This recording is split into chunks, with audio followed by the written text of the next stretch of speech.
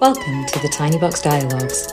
This series was created to share the knowledge of our experts using real examples from real people with real stories.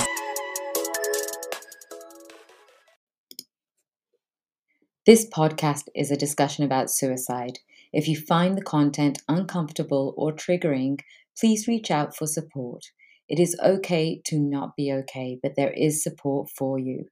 If you're in the UK, search your postcode on hubofhope.co.uk for local support numbers. For the rest of the world, use findahelpline.com and you'll find support there. Thank you.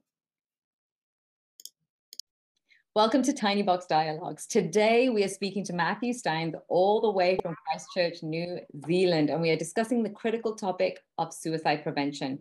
Now, Matthew is a self-described Kiwi finance guy who moved from one side of the spectrum to the other to work in suicide prevention. Now, this is a serious topic.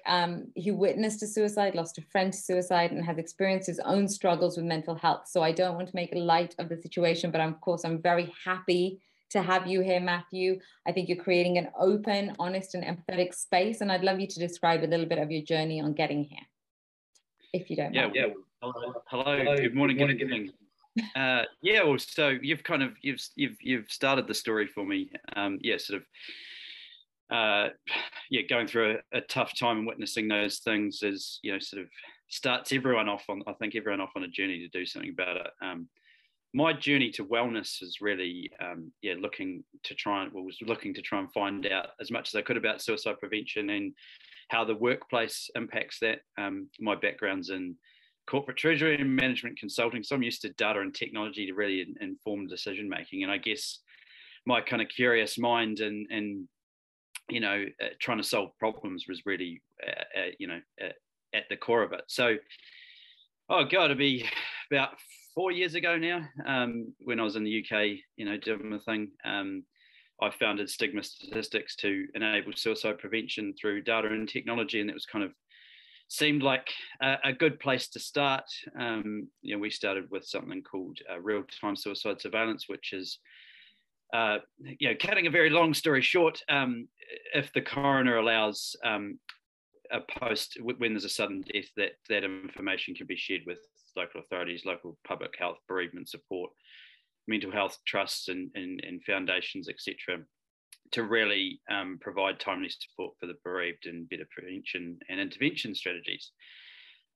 Now, it's fucking hard dealing with local authorities and in this space trying to do anything innovative.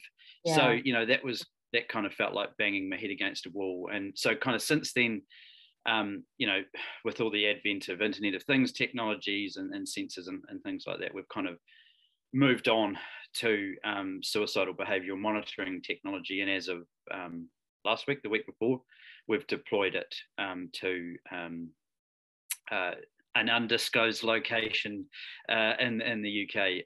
And so we know that behaviour leading up to a suicide generally follows a pattern. And so our technology picks that up and alerts to services. So that's one piece of what we're doing.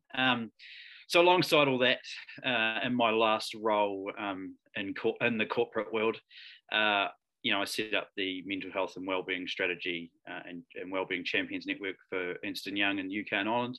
Mm-hmm. So that was really a good chance to, try some things, set some things up and build networks and whatnot. Mm-hmm. Now, working in professional services is quite hard trying to make change with that sort of thing. It's a partnership. You've got some fairly strong personalities and things like that. So it was very interesting to get things done there. And since I've left, I understand a lot of the initiatives we put in have been rolled out against the world. So I'll take that as job well done.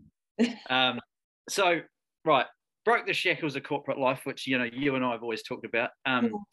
And the first thing I wanted to do is to be able to provide something tangible for workplaces to, understand their risks and what more they can be doing with wellbeing. A lot of businesses we spoke to, just really didn't know what to do. Mm-hmm. So the first thing we created was a workplace wellbeing rating assessment. It's called Safer and Supported. My whole career is, being about what gets measured gets done. So we provide that rating and then help companies move to a five, or, you know, in some cases we just actually provide them with a framework in the first instance. So okay, so we'll come, I want to get deeper into that because I mean, it's a lot of information in 5 minutes. So we're going to come back to that. I want to take us back a little bit to start from the perspective that's shifting, because one of the statistics that you shared with me early on, which really astounded me, was that 1 in 4 men contemplate suicide in the UK alone, which means that we all know somebody who struggled with this particular topic, right? I mean, I know too myself, one almost succeeded. And I guess the thing that I remember very distinctly, when Robin Williams died, there was a very big dialogue around, you can't commit suicide. You are suffering from mental health. It's like another disease. You've succumbed to the disease. So what I wanted to ask you before we get deeper into the behavioral science behind it is, you know, do you think the perspectives are changing on this? Because that's also where people are going to open their doors to your technology, because it's still a little bit taboo, right, to discuss. Yeah, well, look, there's a few things there, right? So if we take, you know, the word commit is really if it's a crime or a sin, right? Mm-hmm. Well, it hasn't been into crime in the UK since the 60s, I think. Okay. So you don't say committing suicide. It's, you know, they died by suicide or attempting suicide, to kind of take that word out.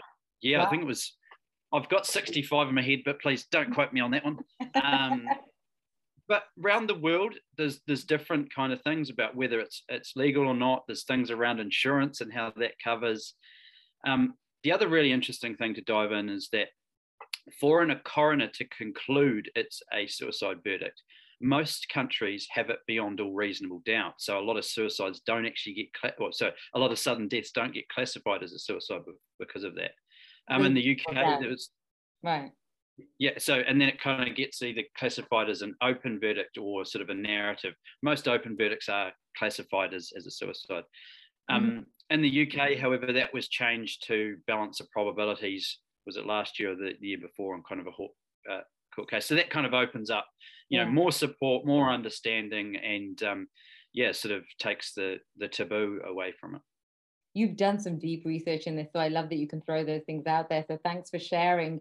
I guess then, you know, one of the things that we say in this dialogue in the description is that it's all of our responsibility and we all need to do something about it. And I do want to get to the business side of it, but I really want to make sure that we clearly state right up front, how can the people in our audience help somebody who's struggling with this, or how can they even identify it? So could you share a little bit about that? Yeah, sure. So kind of the main things is to watch for kind of changes in behavior and kind of erraticness, I guess. Well, so it might be, you know, someone's changing diet, changing sleeping habits, you know, they might be irritable, but it's kind of a change from their behavior is really a sign of kind of mental health, potential mental health challenges. And, you know, there's sort of a common myth that if you ask someone about suicide, that it's, you know, going to put it in their head. Well, actually, no. If you're worried about someone and you have that right, the conversation with them, you can ask them directly. I think that the research shows that, you know, someone before they make it a suicide attempt will generally reach out once, whether, you know, and how sort of I'm going to say aggressive that ask is, or, you know, how much they actually reach out. It depends. So, you know, watching for that behavior is a really key thing, and having that conversation, ask someone directly. I'll throw out, because that's not the advice that you get. That's not the common understanding of it, is it? No. So the thing is, you're not meant to talk about it in the media. So there's a way you talk about it. You're not meant to say that it was a suicide and where and how. But if you're worried about someone, you can ask them that question, because it shows that you care and worried about them. Now, I'll throw out some awesome resources in the UK. So there's the Zero Suicide Alliance have suicide awareness training. They change it all the time, but it's about a 20-minute kind of web video where it goes through some scenarios of how to have those conversations. I think absolutely everyone should do that. The other things, if you're looking for support, there's again in the UK called Hub of Hope. So if you want to look up for help resources for yourself or for someone else, because as a part of that support process, you might want to say, hey, you know, should we call someone? and then you'll have those resources there.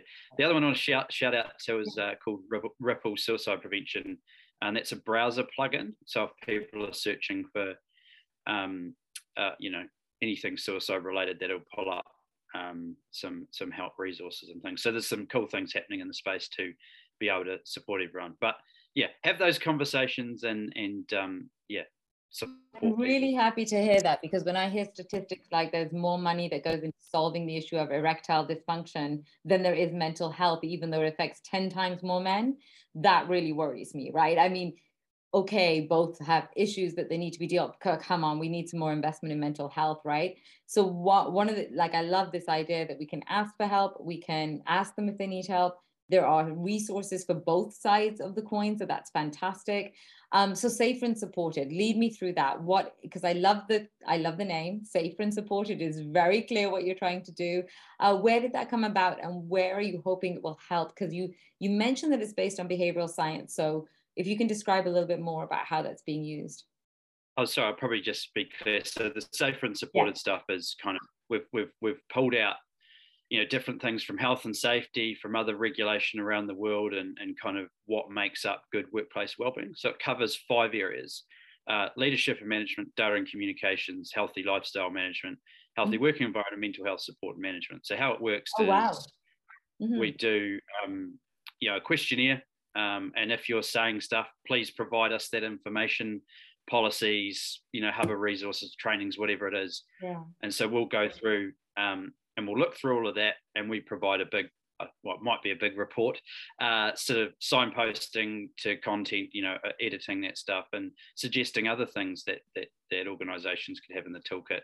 And it's really about ensuring there's a strong foundation in a business, from communicating and surveying your staff to having those support resources there with training. Do you find that in organizations? Is it just a certain size of organization that doesn't have this kind of support in place, or it's not effective? Really interesting. So, yeah. I mean, let's pick construction, for example. So construction has 2 suicides every day, and that's only the tip of the iceberg. But I'm going to call them out because they're heavily health and safety focused. If we do what we've always done, we're going to get the same result. We need to do more in the wellbeing space. That's not necessarily government legislation led. I'm sure that's the word. There's that kind of thing. But really, where we're targeting with Safer and Supported is kind of anywhere from around that 20 employee mark, where you kind of going past having conversations, to any company up to perhaps where you start to have a health and safety or a wellbeing lead. Oh, great. Because the whole thing, we want this to be tangible, that they can actually action it, and it's not a tick box exercise. We hate that kind of rubbish. Yeah, no, that's great. And I think you hit the nail on the head. In Germany, we call it Mittelstand. It's these growing companies that don't necessarily have the function yet, but need the support because they're growing at a rate that they recognize they need those kind of procedures in place or resources in place. So that's fantastic. So is it like a plug and play kind of tool, or so they can? Well, yeah, it's like we're still fairly early on with the tech journey in that space. Okay. So it's quite we'll call it quite manual. But we'll look to enhance that as we grow. And look, we've had it's going really well in New Zealand. I think we're up to about 25 companies we've put through since I've been back, because there's a huge opportunity there. I don't know if you want me to dive into the behavioural stuff with our suicidal behaviour monitoring. But that's the stigma statistics you're talking about now, right? Yeah. I do want to talk about that, because I want to talk about the science backing behind it, and the fact that you do come from a very tech kind of platform. Like, you love statistics. I know you love statistics, and I think stigma statistics is very clear that we're trying to overcome a stigma that's attached to this mental health issue. So why not? Let's dive into it. So you've explored behavioral science behind this. Give us a rundown. You kind of did at the beginning, but let's go deeper into that. And I realized that you've tried this in the UK, where I met you, and you're having, a lot of barriers in terms of the regulations and dealing with government bodies and the public bodies, but you've developed something that works, right? Yeah, well, it's very, very close to, very early stage. So, look, so we were, as again, part of that kind of, hunger for solving the problem and looking at everything we can do and using that tech and kind of take away the human intervention. Well, there still needs to be a human intervention, but so I connected with some researchers who had watched hours of CCTV footage of suicide incidents in the tube. Oh wow! In the rail. I mean, fucking that's quite intense doing that. So, and they picked up patterns of how people move around, that kind of pre-suicidal behavior, and it's kind of, I would call it, I'm calling it a level of kind of aggravation or agitation. So there'll be a lot of pacing up and down or back and forth from the platform or moving around, these kind of things. So moving in a way that you wouldn't expect someone to be moving in those environments. So ultimately, our tech is really pattern matching. So we're looking for behavior that you wouldn't expect in that environment. So staying in an environment by themselves longer than anyone else. It's that kind of lingering time of day, these kind of things. And obviously we're going to continue to learn because machine learning will be a huge part of it. Some of the, talking about some of the kickback, I think, from this is, oh, but you're monitoring us. Well, actually, we're not looking for people who are just going about the usual day. We don't even pick that up. Right. We also don't identify individuals. We're just, so in this first instance, it's identifying a device that's acting in a way that may require intervention. And the kind of interventions will be if the CCTV there, and an alert goes to the CCTV operator to move their camera to check what that person's doing, and then there may be an action. So our thing's about enabling that prevention, but we still need to kind of understand about that. And trying to convince and work with local authority information governance and things is, that's bloody hard work, because it's, we don't fit into their form that they have for this kind of stuff, and it's death by process here. It really starts to wear you down. And so, for us, getting funding for this is bloody hard work, and getting that kind of approval is really hard work. And, there's slowly changes happening, but the focus is more on, it's almost that doing what we always do, or more of what we always do, in terms of supporting the existing charities. Well, I find it really conflicting, because it's, this question of you're monitoring us. I mean, there's the argument that everyone's being monitored all the time. If you have a cell phone, it's a given, right? If we are doing something good with the data that we're collecting, then clearly wouldn't that be a benefit? But I see very clearly, and you've mentioned this before, that there are barriers to innovation in this space, right? Do you see that people are trying to overcome this, or there are companies, or the public forum is trying to overcome this? Yeah, look, my whole thing's like the burning platform. If you don't like the platform on, light it on fire and move to the other one. So there are other organisations like your Ripple Suicide Preventions, like your Hub of Hopes and Chasing Stigma, who are trying to come together to create that. However, I've tried to raise money in this space, and no one wants to fund suicide prevention, because it's not sexy and you're not going to get your 10x. However, with the new behavioural monitoring stuff, that might be different. But it's really, a lot of the stuff is, they're like, oh, we've got to have evidence-backed sort of innovation. Well, help us get that evidence. Give us the opportunity. Give us a sandbox or a sandpit to play in to do this. It's the chicken and egg situation, Matthew. Which came first? If you want the evidence, then you're going to have to let us do it. and don't just give us a small amount of money, because you won't be able to get anything, with that. And the other thing around this is, I've found it really challenging to engage with academics. A lot of them hold positions because their piece of research provided them with a funding source, and they don't want to upset that. Equally, academics charge a lot of money to get that evidence based, and the funding for these things just doesn't even cover it. Mm-hmm. So I'm calling them out as well. Why not?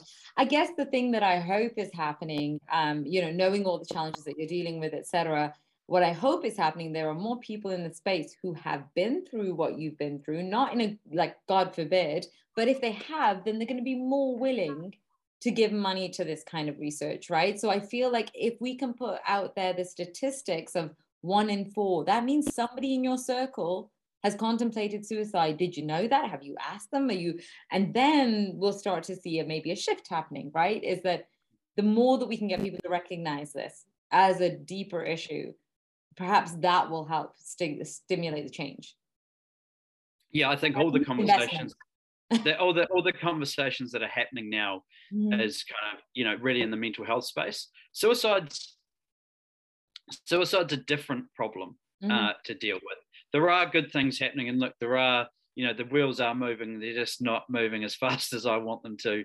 And certainly we're going to continue to invest and develop our suicidal behavioural monitoring, and we're looking at a new project in New Zealand, actually taking into account other technology like radar and sensors to pick up not only pose but breath patterns, heartbeat, and kind of all the other things around it. So yeah, there are some exciting opportunities. I mean, the fact that our technology could save a life, well, I think it can save a lot more, and that's really what keeps me going through the roller coasters of entrepreneurship. Well, that's fantastic. I mean, let's do a little bit of the predict the future, right? What are your next steps in this journey? I mean, where do you think it's heading? And like, you've done this big move from the UK to New Zealand, so I anticipate that there's probably differing perspectives from that as well. So why don't we start with that? Where, what was the perspective shift that you saw? And then let's talk a little bit about where we think this is heading. Yeah. Okay, so so in the UK, what's lacking in some areas is coming together and working as kind of that multi-agency, bring all the people together, get them on the same page. Right. And there's so many different stakeholders it's taking a long time, and information governance is a thing. However, and I suppose the other thing, it's a saturated market with all these things going on, and various mental health and suicide prevention things. Come back to New Zealand, and it's been quite interesting because I have UK experience and I'm doing this thing in the UK, kind of boosts my kind of credibility, I think. And great. I guess there's no one else doing this in New Zealand, so it kind of, all the experiences I've had leads to, I think really solid kind of initiative bases. And so yeah, our kind of predicting the future, if you will, I want to not only focus on that, identifying suicidal behavior. A lot of the sites that we work in, people can't get there quick enough. So just to touch base on that, someone could be suicidal and it happen in seconds, or it could be up to 2 hours before they actually make the jump or what have you. And so I think here is, how do we use maybe even robotic technology or other interventions there that we can get that support to the person that doesn't require them to perform an action. And so once we get that technology of identifying, we're gonna move into that how do we intervene space, and that opens a whole other thing of ethics and tech. But I think with the technology's there, it's we don't need to reinvent the wheel. How do we use it and do it in a ethical and flash of a Siri scenario where we've got the watches that monitor our heartbeats and the temps and the oxygen in the blood, and you just think, well, yeah, if somebody's, God forbid, standing on a bridge and you can sense their pulse is racing and they've stopped walking, and there's all these factors that could be taken into play from just the watch alone, and then suddenly you've got a Siri type voice going, are you okay? Do you need to dial help? That's where I'm seeing this vision as you talk about that, the robotics. I mean, I didn't even consider that, but how is that not already, how is that not already happening or not possible? I remember being on was it Golden Gate Bridge? And, it's one of those things that if you're not feeling this way, you don't even consider it. And then you get to the bridge, and on every single post on that bridge is are you considering suicide? Please call this number now. And it's on the bridge. Yeah. And so I just feel like, how have we not, we've got so much great technology. There's so much happening out there in terms of monitoring. Surely this is possible already, right? Yeah. And I love that you're driving towards that. Yeah, it's a really interesting one. There's the Samaritan. Samaritans do a great job, but why do we need a sticker? Let's put this tech in, and it exists. Some of this tech already exists in like domestic abuse, where people will have monitors or alerts or this things like that. It is happening in that space. I suppose it comes back to, well, I'm not saying domestic abuse is sexy, but suicide's that last. Well, that's a really hard one. How do we address it like that? And I'm really confident that we keep pushing ahead and we can save a lot of lives. Yeah, I love it.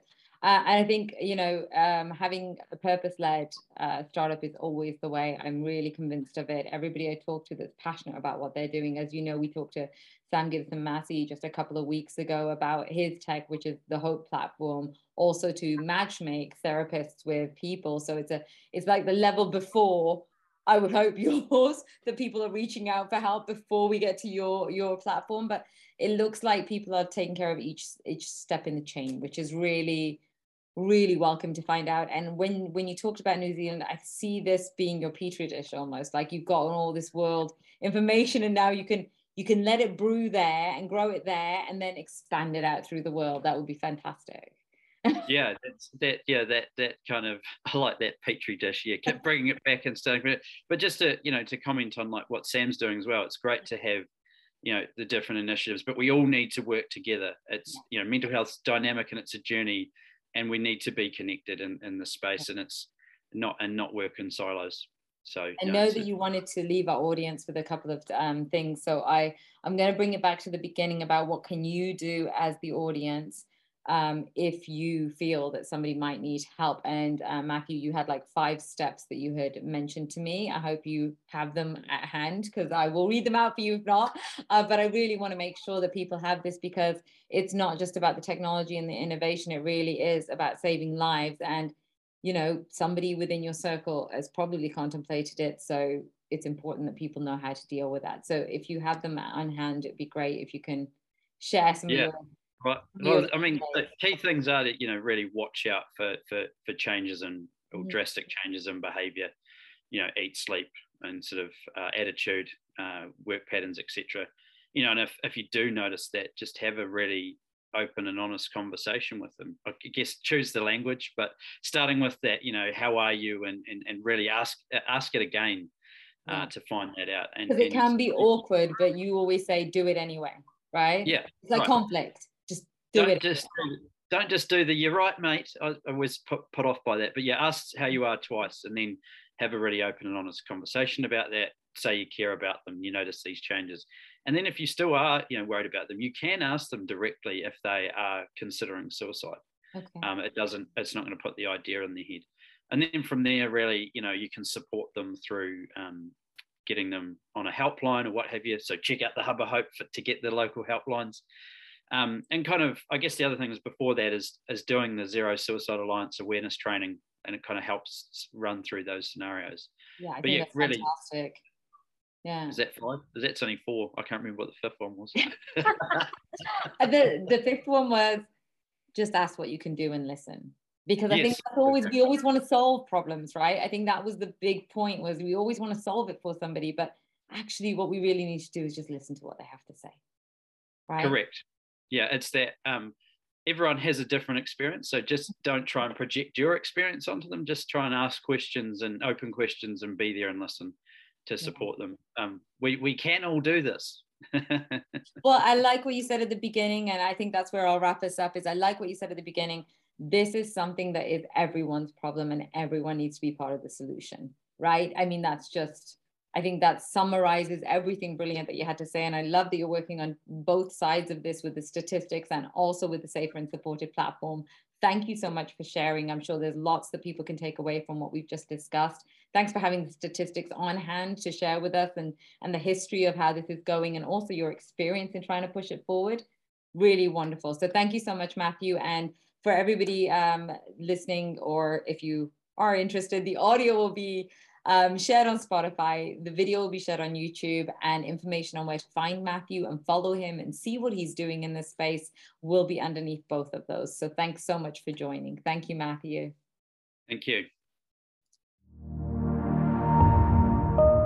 TinyBox Academy. For more information, visit us at tinybox.academy.